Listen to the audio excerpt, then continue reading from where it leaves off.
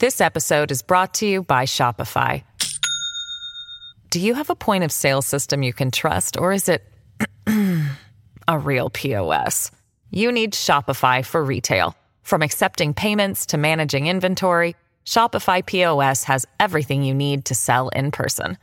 Go to shopify.com/system, all lowercase, to take your retail business to the next level today. That's shopify.com/system. Hello, everybody. This is Marshall Poe. I'm the editor of the New Books Network. NBN listeners like to read books and buy them. So we thought we'd tell you that right now, our friends at Princeton University Press are having a remarkable site-wide sale. You can get 50% off books, including ebooks and audiobooks, with the code 50, F-I-F-T-Y, at checkout until May 31. You can save some real money on Princeton University Press books. I encourage you to go there and check it out. Welcome to the New Books Network. I'm Caleb Zachrin, the assistant editor of the New Books Network, and you're listening to New Books in Biography. Today I'm speaking with Egyptologists, Colleen and John Darnell. Colleen teaches art history at Naugatuck Valley Community College, and John is professor of Egyptology in the Department of Near Eastern Languages and Civilizations at Yale University. Their new book, Egypt's Golden Couple, When Akhenaten and Nefertiti Were Gods on Earth, arrives on the 100th anniversary of the discovery of Tutankhamun's tomb. Akhenaten and Nefertiti were King Tut's parents, and their reign marked a revolutionary period in both the Egyptian religion and artistic creations. Colleen and John, thank you so much for joining me today to discuss your fascinating new book. Thank you for inviting us. So happy to be here.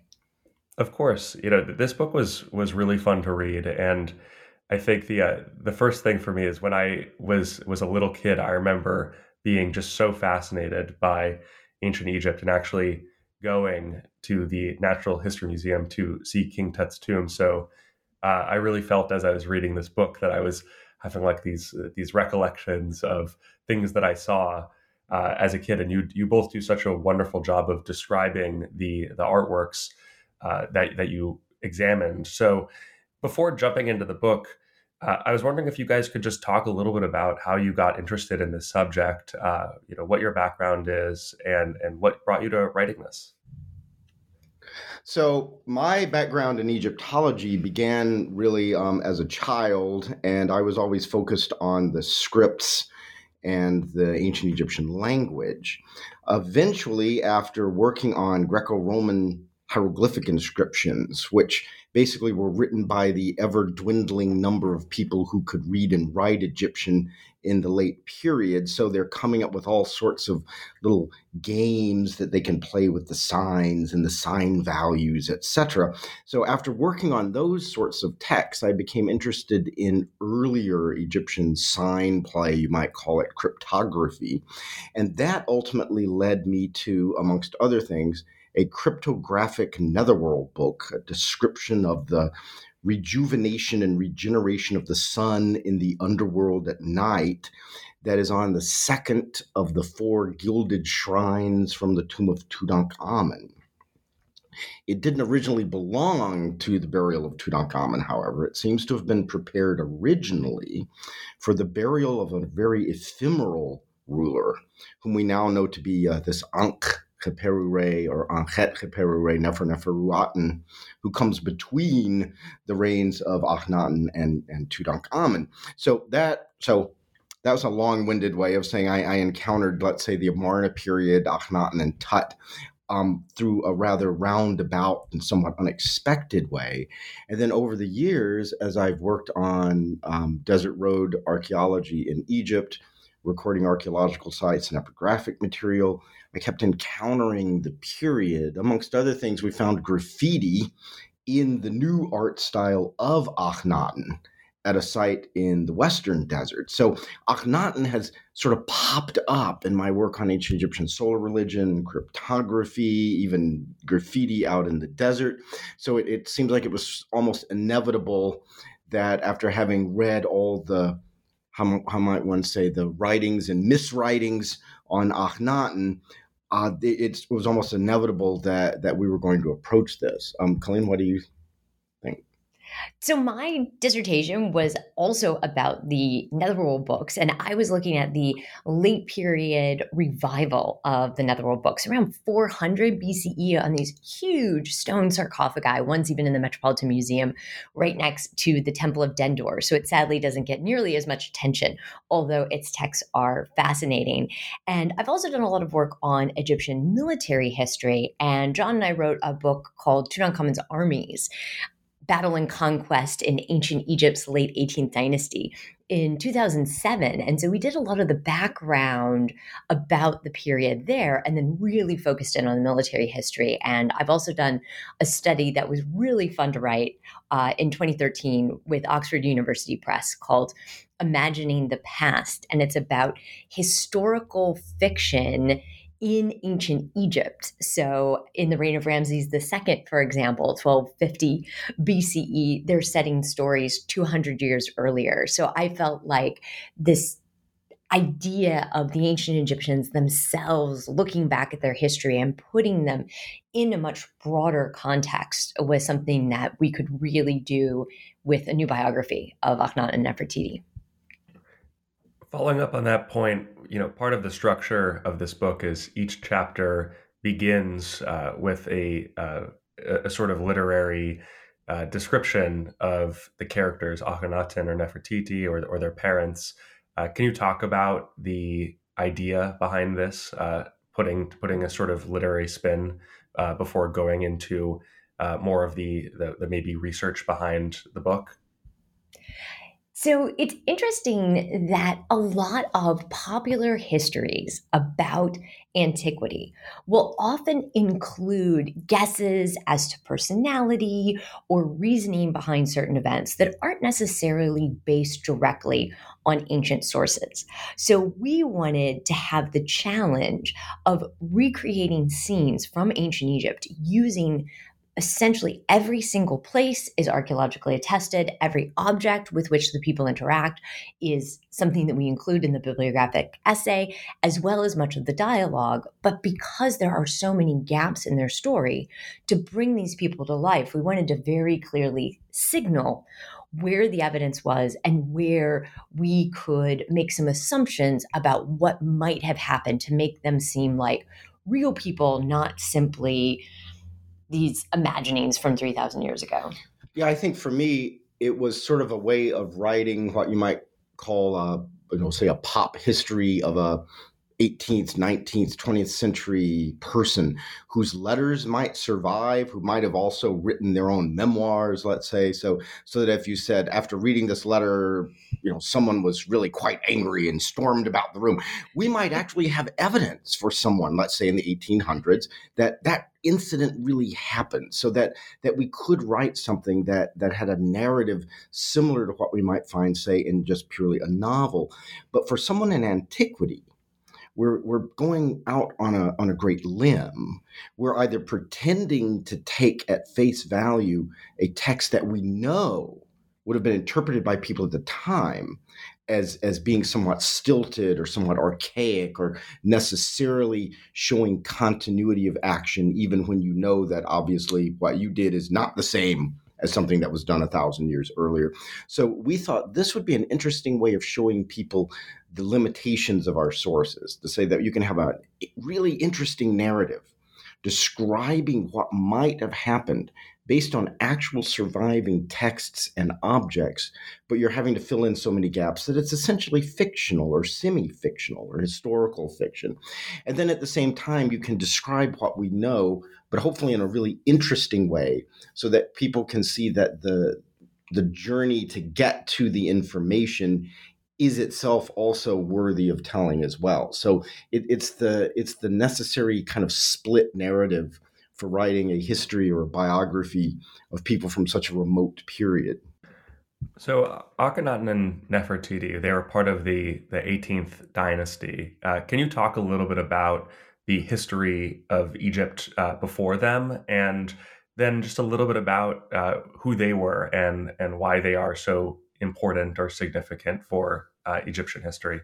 I'll try to be really succinct, and then Colleen can fill in the gaps or correct it or make it actually comprehensible, but I'll be very succinct. So history of Egypt as far as we can say. The true history begins with the invention of writing in Upper Egypt, southern Egypt, around about 3250 BCE. That's when we get the hieroglyphic writing system in place. We see its precursors going back already to about 4000, and we have good evidence of continuous pre-dynastic activity and development of culture in Upper Egypt then from really within the 5th millennium BCE. And the active written tradition of Egyptian and the spoken tradition of Egyptian, including Coptic, which is the last phase of the language written in Greek with a few additional letters, the active phase of Coptic goes down at least to about 1000 CE. So we're dealing with literacy that is 4.25 millennia plus for Egypt. The Egyptian state as we know it really originates in the south, in Upper Egypt, in an area around what we call the Kenna Bend region of the Nile. And it grows out of an amalgamation of a number of different groups and cultures, some of them living in the Nile Valley, others coming in out of the deserts to the west and the south primarily. So it's always sort of a complex society. The Old Kingdom, as we call it, begins around 3100 BCE, really the Archaic period, with the so-called unification of Upper and Lower Egypt, which is a rather interesting event. It's Upper Egypt or Southern Egypt finally taking full control of the northern part of the country, of the Delta region of the Nile Valley. But what the Egyptians do is something rather interesting. Rather than saying, haha, we beat you up and we won, they create this sort of myth of the state in which Upper Egypt indeed was a complex state in what's now called Dynasty Zero that precedes the first dynasty. But rather than saying we just took over the north, they say, no, there was a proto-state in the south and a proto-state in the north, and the event was not one beating up the other, but it was a triumph of the ruler and the armies of the state against forces of chaos, uniting these two equal halves. And this myth of the origin of the state is really quite remarkable for Egypt because it's one of the things that helps maintain continuity. You simply can't brag, even if there is a civil war and you win it, you simply can't brag, haha, I won the civil war and I beat up on this area. You simply have to say you united the two lands. There are periods of disunity after the glories of the Pyramid Age, around about 2200 BCE or so. To either side of that, we have the First Intermediate Period, which is a time of fragmentation, diminution in the power of the central state, partly because the provinces get built up so successfully during the Old Kingdom. So it's almost as though royal power and the power of the central administration wanes because they've successfully built up so many local power centers in the different states of Egypt that they no longer wield the power they once did. The Middle Kingdom, that begins around 2100, 2050 BCE, is a time that's considered by the Egyptians themselves sort of a golden age of literature. There's another period of fragmentation. I'll let Colleen take over here. So the next period where there isn't a single king in the Nile Valley, and this is what immediately precedes the 18th dynasty, is the Second Intermediate Period when we have a group of people from the north known as the Hyksos, which goes back to the ancient Egyptian, Heka Chasut, the rulers of the foreign lands. And there is a split then between the Hyksos ruling in the north and the Upper Egyptians, again, ruling in the south out of ancient Waset, which is modern day Luxor. And that dynasty, what's called the 17th dynasty, conquers the north, reunites Egypt, and then does something even beyond what Middle Kingdom kings did. They really establish an empire both to the northeast and to the south. So they seem to have been traumatized to a certain extent by the foreign invasion of the Nile Valley and want to guarantee the security of the home territory of Upper and Lower Egypt, that they thus extend the boundaries.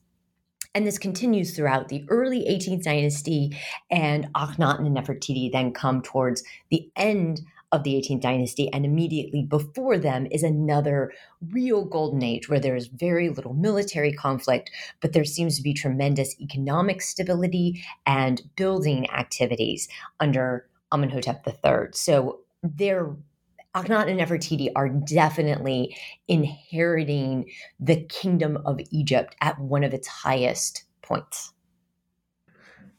So, who were Akhenaten and Nefertiti? Why write a book about them? What were their? Obviously, we don't have solid evidence on who their personalities were, but based on what the records show, who were they, and why are they so significant? So we know Akhenaten's parents. His parents were Amenhotep III and Queen Tia. It's still a mystery who Nefertiti is. So we go with the likeliest scenario, which is that she's actually related to the family of Tia, which is this very prominent family in a province in Middle Egypt. But we chose Akhenaten and Nefertiti for a couple of different reasons. One, because so much of their innovations relates to solar religion, and that has been one of the main focuses of our research, including a complete English translation of the Netherworld books in the Valley of the Kings, which is all about what the sun does during the 12 hours of the night. But also we felt that, and let me know what you think on this, John, specifically, that they had not been properly described together. And so much of what has been said about Akhenaten seems to be influenced by modern perceptions of wanting to use him for a particular reason. The same has definitely been true with Nefertiti. And so I feel like we wanted to write it together as a joint biography for Akhenaten and Nefertiti, because you can't really understand one without the other. So everybody has been interested in Akhenaten really from some of the earliest Egyptological writings. Even without studying the subject very closely, it was very clear to people that the art under Akhenaten, the artistic style under Akhenaten, changed rather dramatically. And we go from having a pantheon of gods and goddesses to having this solar disk with multiple rays ending in human hands. So it's very clear that something unusual is going on. And in terms of how he's been described by people, the descriptions are mutually exclusive.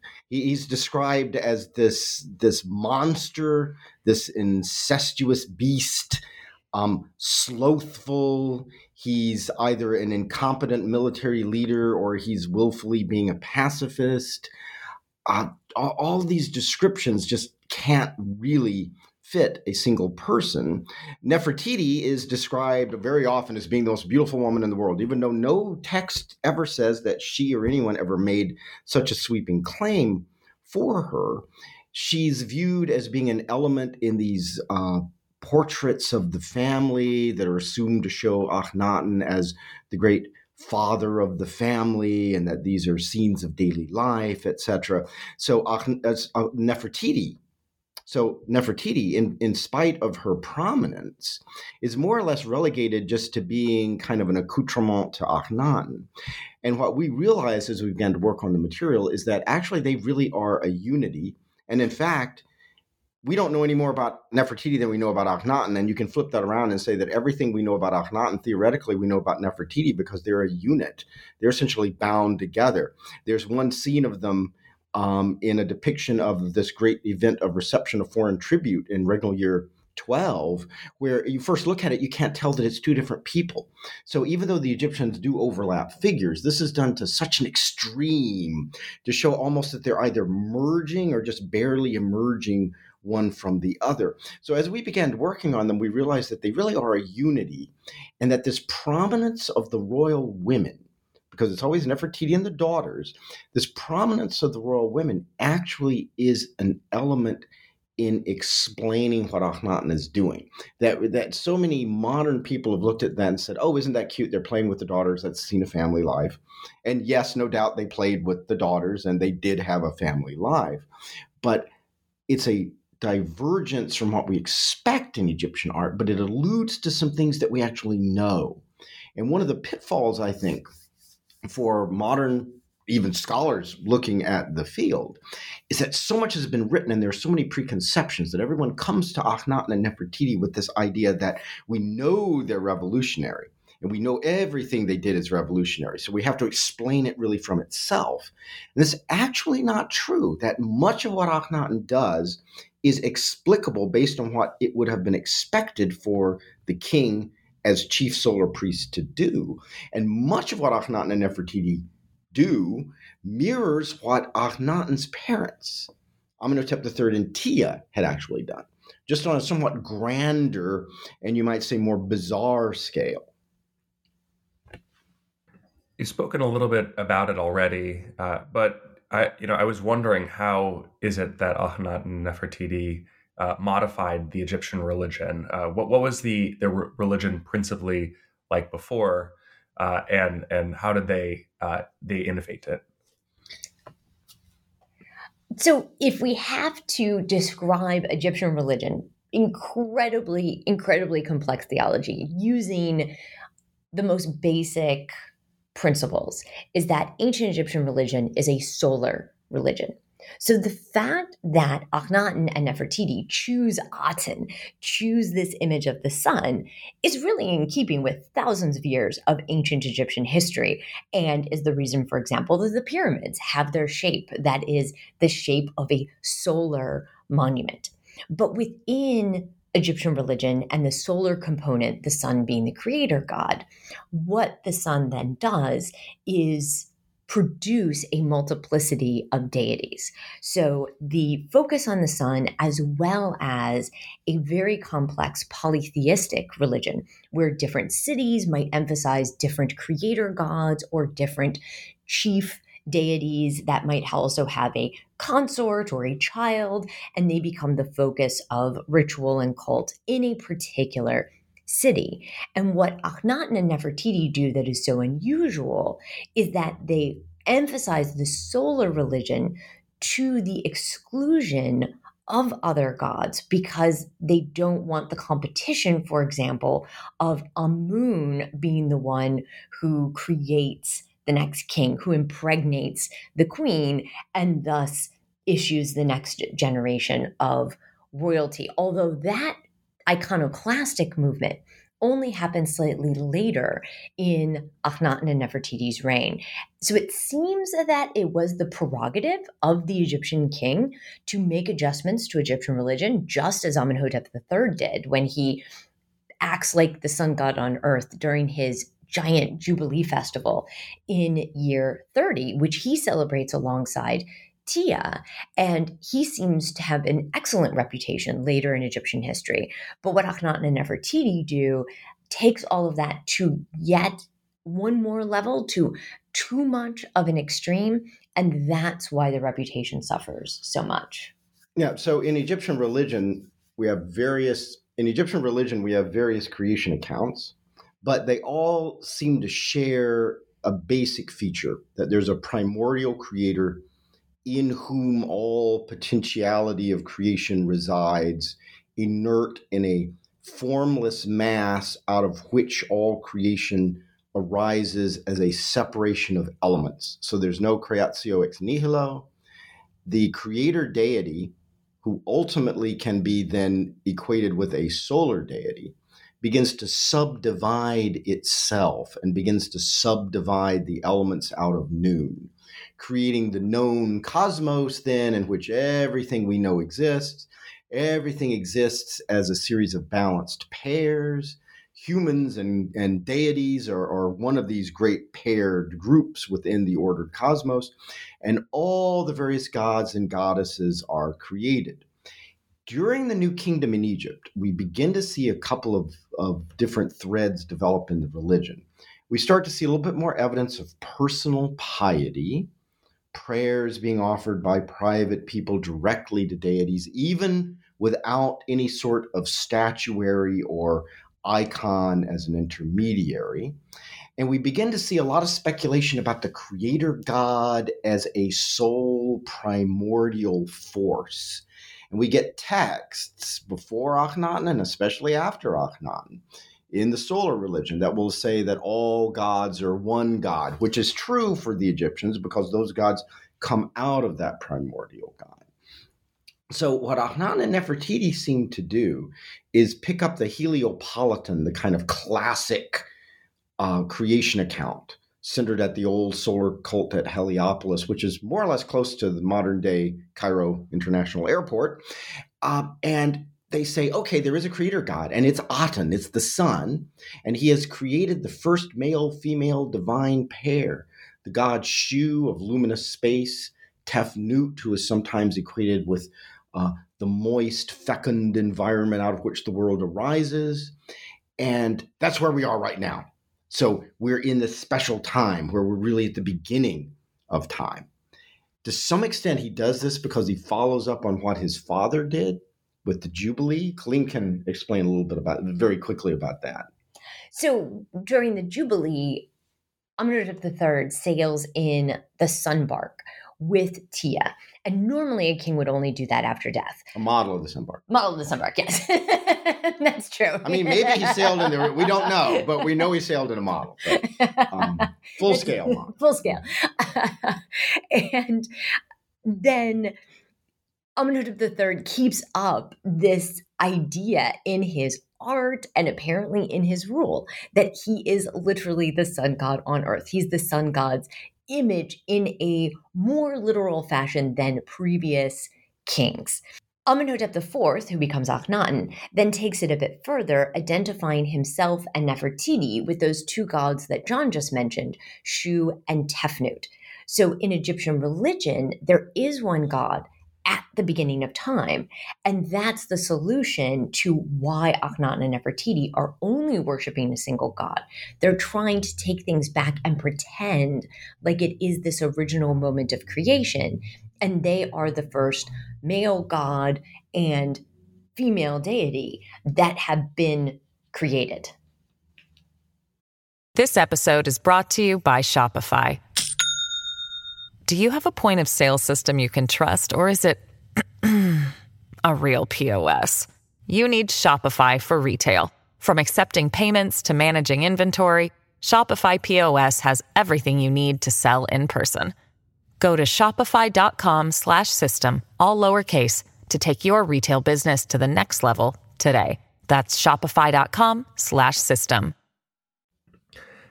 And so much of this information that you gather, it comes from the hieroglyphs or hieroglyphics. Can you talk about some of the artwork and what some of these images reveal, and also just the processes and practices around how these were actually created? So a lot of our chapters, as you mentioned, revolve around the translation of hieroglyphic texts.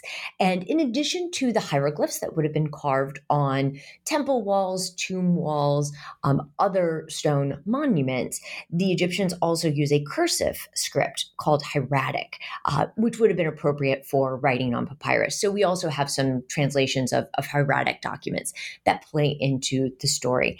And what we really attempted to do was go back in every single case and re-examine literally every hieroglyphic inscription and hieratic text that might relate to the reigns of Akhenaten and Nefertiti.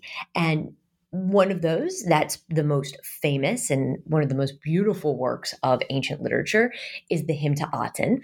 And that tells us a tremendous amount about Aten theology. It's the longest statement of theology.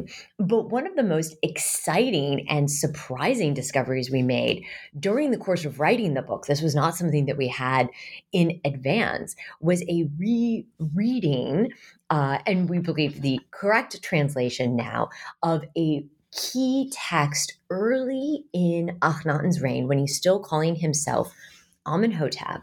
And it is a fragmentary block, two fragmentary blocks that have the first recorded direct speech of Amenhotep IV. It's the first thing where he's talking that survives from his reign. And as we started to look at this fragmentary text, which had been previously identified as the moment that Akhenaten states his revelation, that all other gods and their statues have stopped working. That was the previous interpretation and been accepted uncritically for 40 years in scholarship. And as we were looking at that text, we started to question, well, what does the actual hieroglyphic text say? And I actually, the table where we're recording this podcast right now, I was looking at a book about Akhenaten statues that referenced the gods stopping. And I was talking to John like, wow, that's really amazing that Akhenaten would say that. And John asked, well, what's the original hieroglyphic word? What's the verb there? Because that doesn't sound like the way the ancient Egyptians would describe it. And from that became one of the longer chapters in Egypt's Golden Couple. And so one of the things we hope people realize when they read the book is that the translation process isn't just one of saying, okay, this word unequivocally means this at all times, so therefore I plug that word in and I move on to the next one.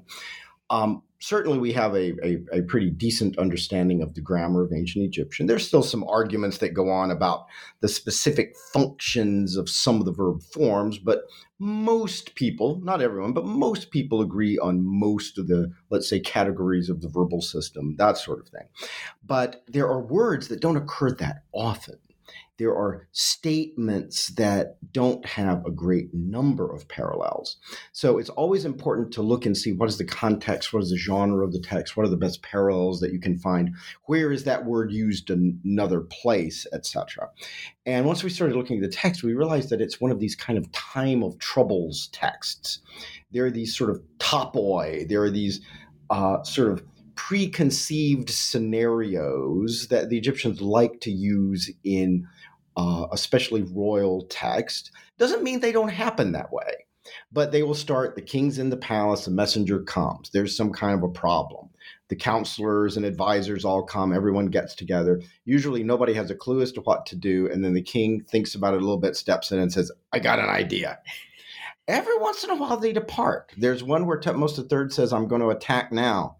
And the advisors in general say, no, we better wait till the rest of the army gets through that pass.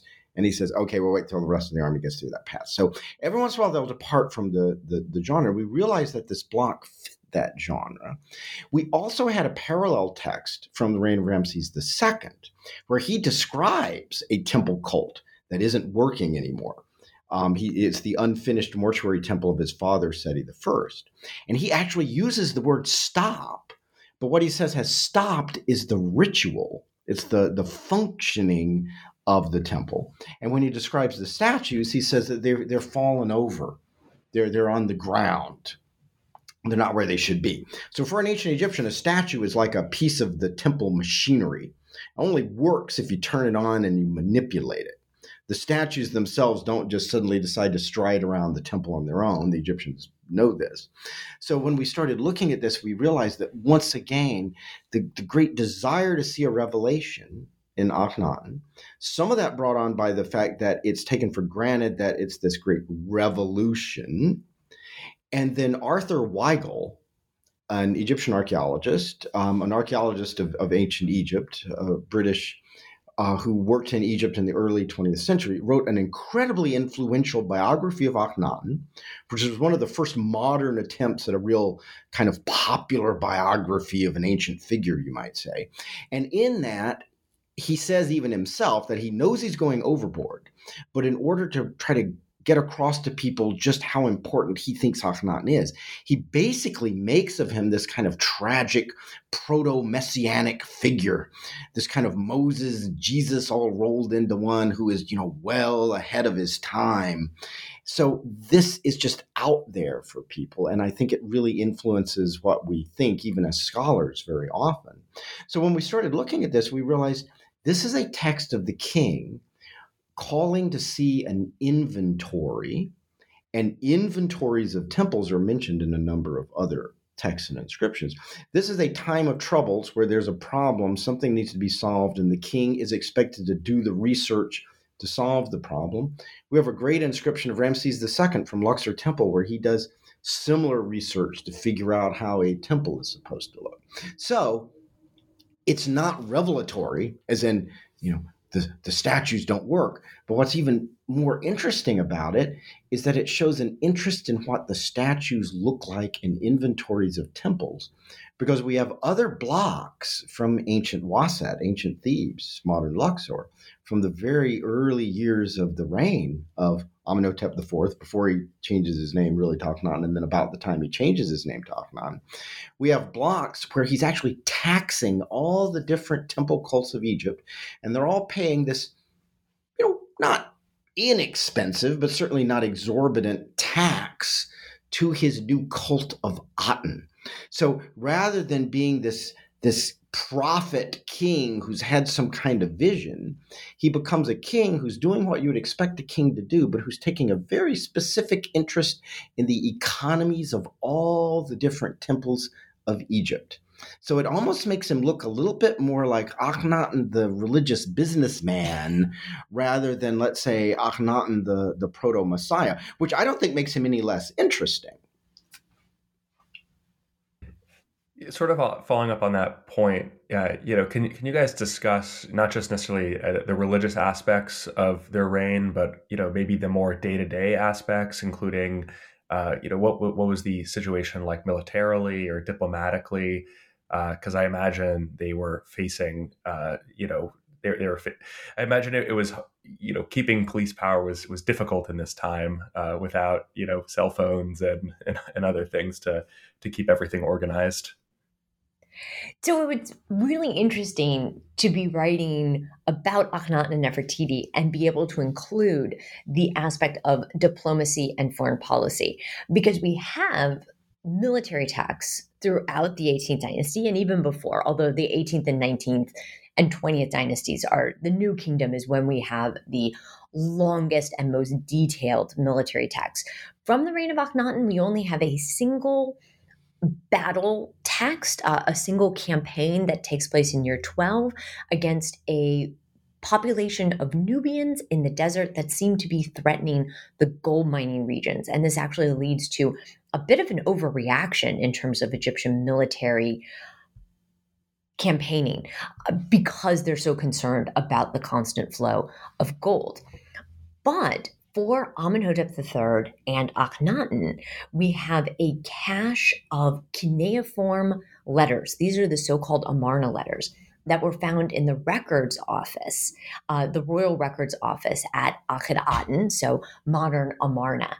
And they are the correspondence between the Egyptian royal court, the Egyptian sphere of influence to the northeast, as well as the other major powers, Babylonia, Assyria, Mitanni, and a few others as well. And what's so cool about that is that we actually get the back and forth between the leaders.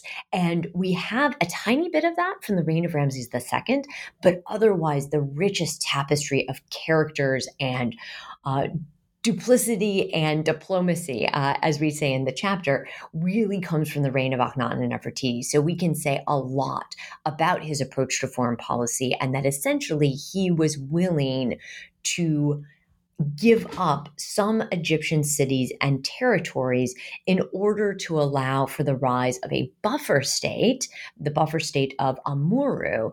And he was not concerned about maintaining the full extent of the Egyptian empire as long as there was a buffer between what he likely knew was going to become Egypt's greatest new enemy, which were the Hittites centered in modern day Turkey. So one of the interesting things about Akhenaten is he's accused of being inept diplomatically, but that really rests on an interpretation of this diplomatic correspondence, which has survived apparently because it got left at Akhenaten when Akhenaten was abandoned.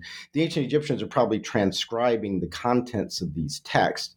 They're being written on clay tablets, which is, I've never considered to be necessarily the smartest way to send a letter, but cuneiform takes over as this kind of diplomatic script because most of the people writing these are speaking in their everyday life some Semitic dialect. And since North Semitic Akkadian has been already using cuneiform, you can adapt it to the dialects of the Northwest Semitic that many of the vassal states of the Egyptians are using. So we have all these letters, and obviously the vassal states are all getting terrified. The Ribadi of Byblos is the most loquacious of the correspondents, probably. He's always saying, they're coming to get me, they're coming to get me, you got to save me, help, help, help. And modern people tend to look at this and go, that's right, why doesn't Akhenaten help Ribadi? That poor guy is in trouble. Well, we don't know how many other rulers of Egypt got other letters at time from someone and said, I am not answering this at all. I don't care. I'm tired of this. I can't believe this guy. He doesn't realize what's going on and I can't tell him.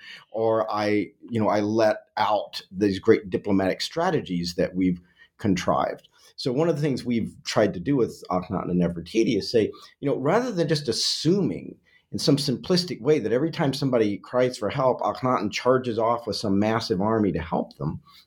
What if this were someone thinking about this in a more global way, as we know people are thinking of things precisely because of this international correspondence?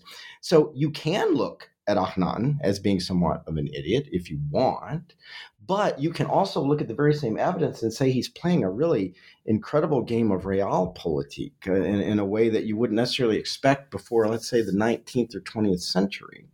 Now, it doesn't mean that that's true, but what it means is then that we can't say that Akhenaten, the inept diplomat or the pacifist, we can't say those are true either. It's interesting that it's an international system in which certain of the big powers can write directly to each other and address each other as brother or the queens as sister, but all the others have to write through someone else. Assyria technically is supposed to write through Babylonia. So when the Assyrians start writing directly, the Babylonians sort of freak out because if the Egyptians answer the Assyrians and say, hello, brother, thank you for your letter, then bing, you have immediately recognized that they are now a member of the big club, the sort of great powers club, as it's been called. So it's really a rather interesting thing. Egypt sits at the pinnacle of that club. So the king of Egypt is literally referred to as the son of the rulers, which is how the Egyptians, S-U-N, the solar god of the rulers, and that's even how the Egyptians themselves see the king vis-a-vis foreigners. There are a number of divine statues of the king that can be called Re of the rulers. So Egypt's the primary place. It's the primus inter pares of the whole group, and everybody wants them to send them things. And they have no compunction of saying, you only sent me gold-plated statues. I want gold statues, because everybody knows gold is like dust in the streets in Egypt. You just go out and sweep it up and send it off. So the Egyptians are always having complaints made. I think it's the king of Babylon wants an Egyptian wife. Yes. And the king says, nope, Egyptian women don't marry foreigners. And he says, well, he wants a princess, apparently, originally. And says, that's not happening. And then he says, send me just any Egyptian woman. I'll say she's a princess. Nobody here will know. And then he gets another letter, I think, saying, what do you not understand? This just it's not going to happen. So Egypt is a place from which everyone wants both to get stuff, and they also want to derive sense of their own political importance by writing to the Egyptians. Something that I found really interesting in the book, and you talk a little bit about just, in these letters, the people addressing each other as brother, is just, the sheer level of inbreeding in these families. So I was wondering if you guys could talk a little bit about, the marriage practices, and also, maybe the health problems that came out and how these health problems were maybe conceived of or addressed at the time. Because I know in particular, Tutankhamun was very, I don't know if necessarily his illnesses could be directly traced to inbreeding, but I was wondering if you could talk a little bit about that subject. Sure. So to work backwards, the physical evidence for Tutankhamun's pathologies have actually recently been debatable. They've really been re-examined, and there's some question of whether medical diagnoses attributed to Tutankhamun actually are there. And part of the problem is that because Tutankhamun's tomb remained intact, the mummy stayed within these tremendously thick resins that were poured over the mummy. Whereas a lot of the other New Kingdom mummies were removed from their tombs after 100 years or so, precisely because the Egyptian government at the time, around 1050 BCE, needed the gold that was in their tomb. So it keeps coming back to gold. Like this is very significant. And because Tutankhamun's mummy is not in really good condition, it's been a challenge to make those sort of determinations. The genetic evidence suggests one of two scenarios: either that Tutankhamun's parents were brother and sister, or that Tutankhamun's parents were first cousins on both sides. And that latter scenario, which we present in the book, seems to work very well with this idea of Nefertiti being related to Tia's family. So there are a few times, definitely in the 18th dynasty, where there are full brother-sister marriages or half-brother, half-sister marriages, but they're not continuous over generations, the way we see actually with the Ptolemaic dynasty, with Cleopatra's family, the famous Cleopatra VII. And in Egyptian love poetry, as well as actually what's happening with these diplomatic letters, the term brother and sister is a term of endearment that does not indicate actual genetic relationships. And when in the Egyptian love poetry, they're addressing each other as, oh, my brother, oh, my sister, and then spouting these really incredibly passionate statements, we're not to interpret that literally. And it actually does relate to the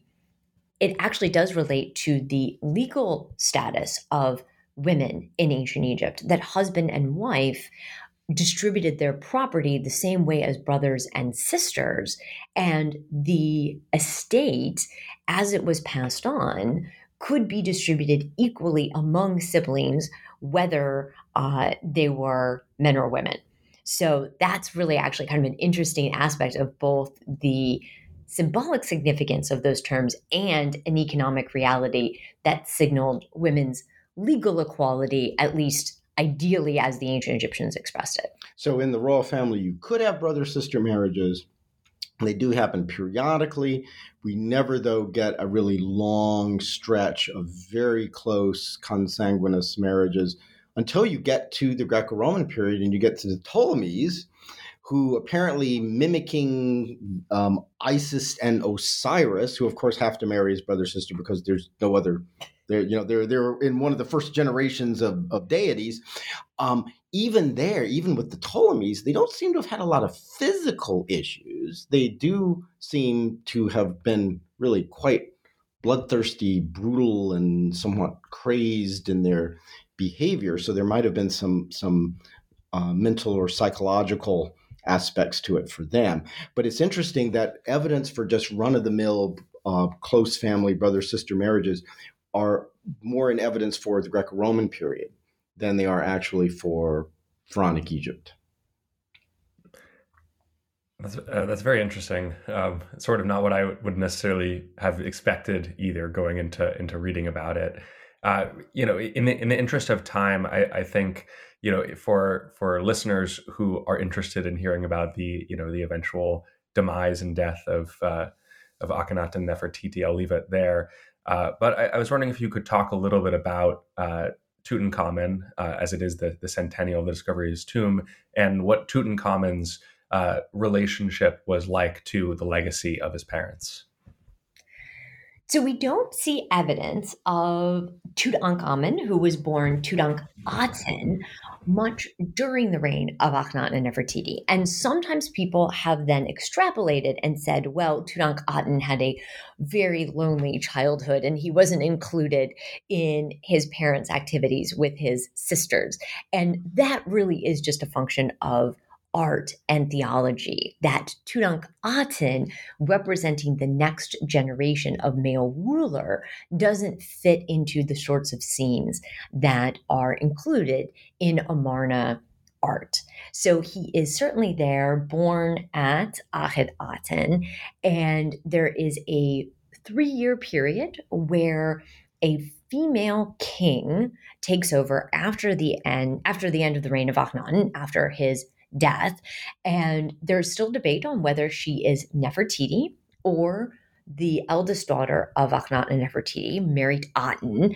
And I guess we won't give away where we go in the book, but after that king, Nefer-Nefer-Aten, dies, Tutankhaten ascends to the throne, but has changed his name to Tutankhamen because he, with his advisors, he's only 9 years old at the time, 9 or 10, restores the previous polytheistic religion. Now, I should point out, we often see this as Akhenaten has this revolutionary religion. Tut comes along and says, nope, canceling that out, and we're going back to what it was before. It's a little more complex than that. This ephemeral ruler, Ankhet-Kheperi Nefer-Nefer-Aten, is attested in a graffito by a priest in a tomb in ancient Waset, modern Luxor, West Bank. It is attested to having something in the domain of Amen at Waset. So there is already some move back to certain more traditional aspects of Egyptian religion. And there's an abandoning of this we're all living at the beginning of time scenario that Akhenaten and Nefertiti have. So it's not quite the totally abrupt change that we see. That has sometimes been seen to happen for Tut. So, with the 100th centennial, I was wondering if the two of you could just speak a little bit generally about the field of Egyptology, where you see it heading, and maybe anything else that the two of you are working on either together or independently. So it certainly is exciting that the centenary of Tutankhamun's tomb is being celebrated in Egypt, and it's really wonderful to see the soon to be opened Grand Egyptian Museum, which will have the complete reinstallation of the objects from Tutankhamun's tomb. So it's really wonderful to see that happening in Cairo. And in terms of future research, John directs an expedition at El Kab in Upper Egypt, which is covered a little bit in the epilogue. We will be continuing to work on that and publications. And I would say, just broadly speaking, from my own experience and what I see, Egyptology, obviously, very early on, has focused on great funerary monuments and temples of the Nile Valley. They're massive. They're always threatened by various types of human activity. Humans are always building monuments and then doing various things over time that threaten them. So it's understandable that there's been so much work put on the funerary aspects of ancient Egypt and the temples. But there is another Egypt in the deserts to the east, the west, to the south.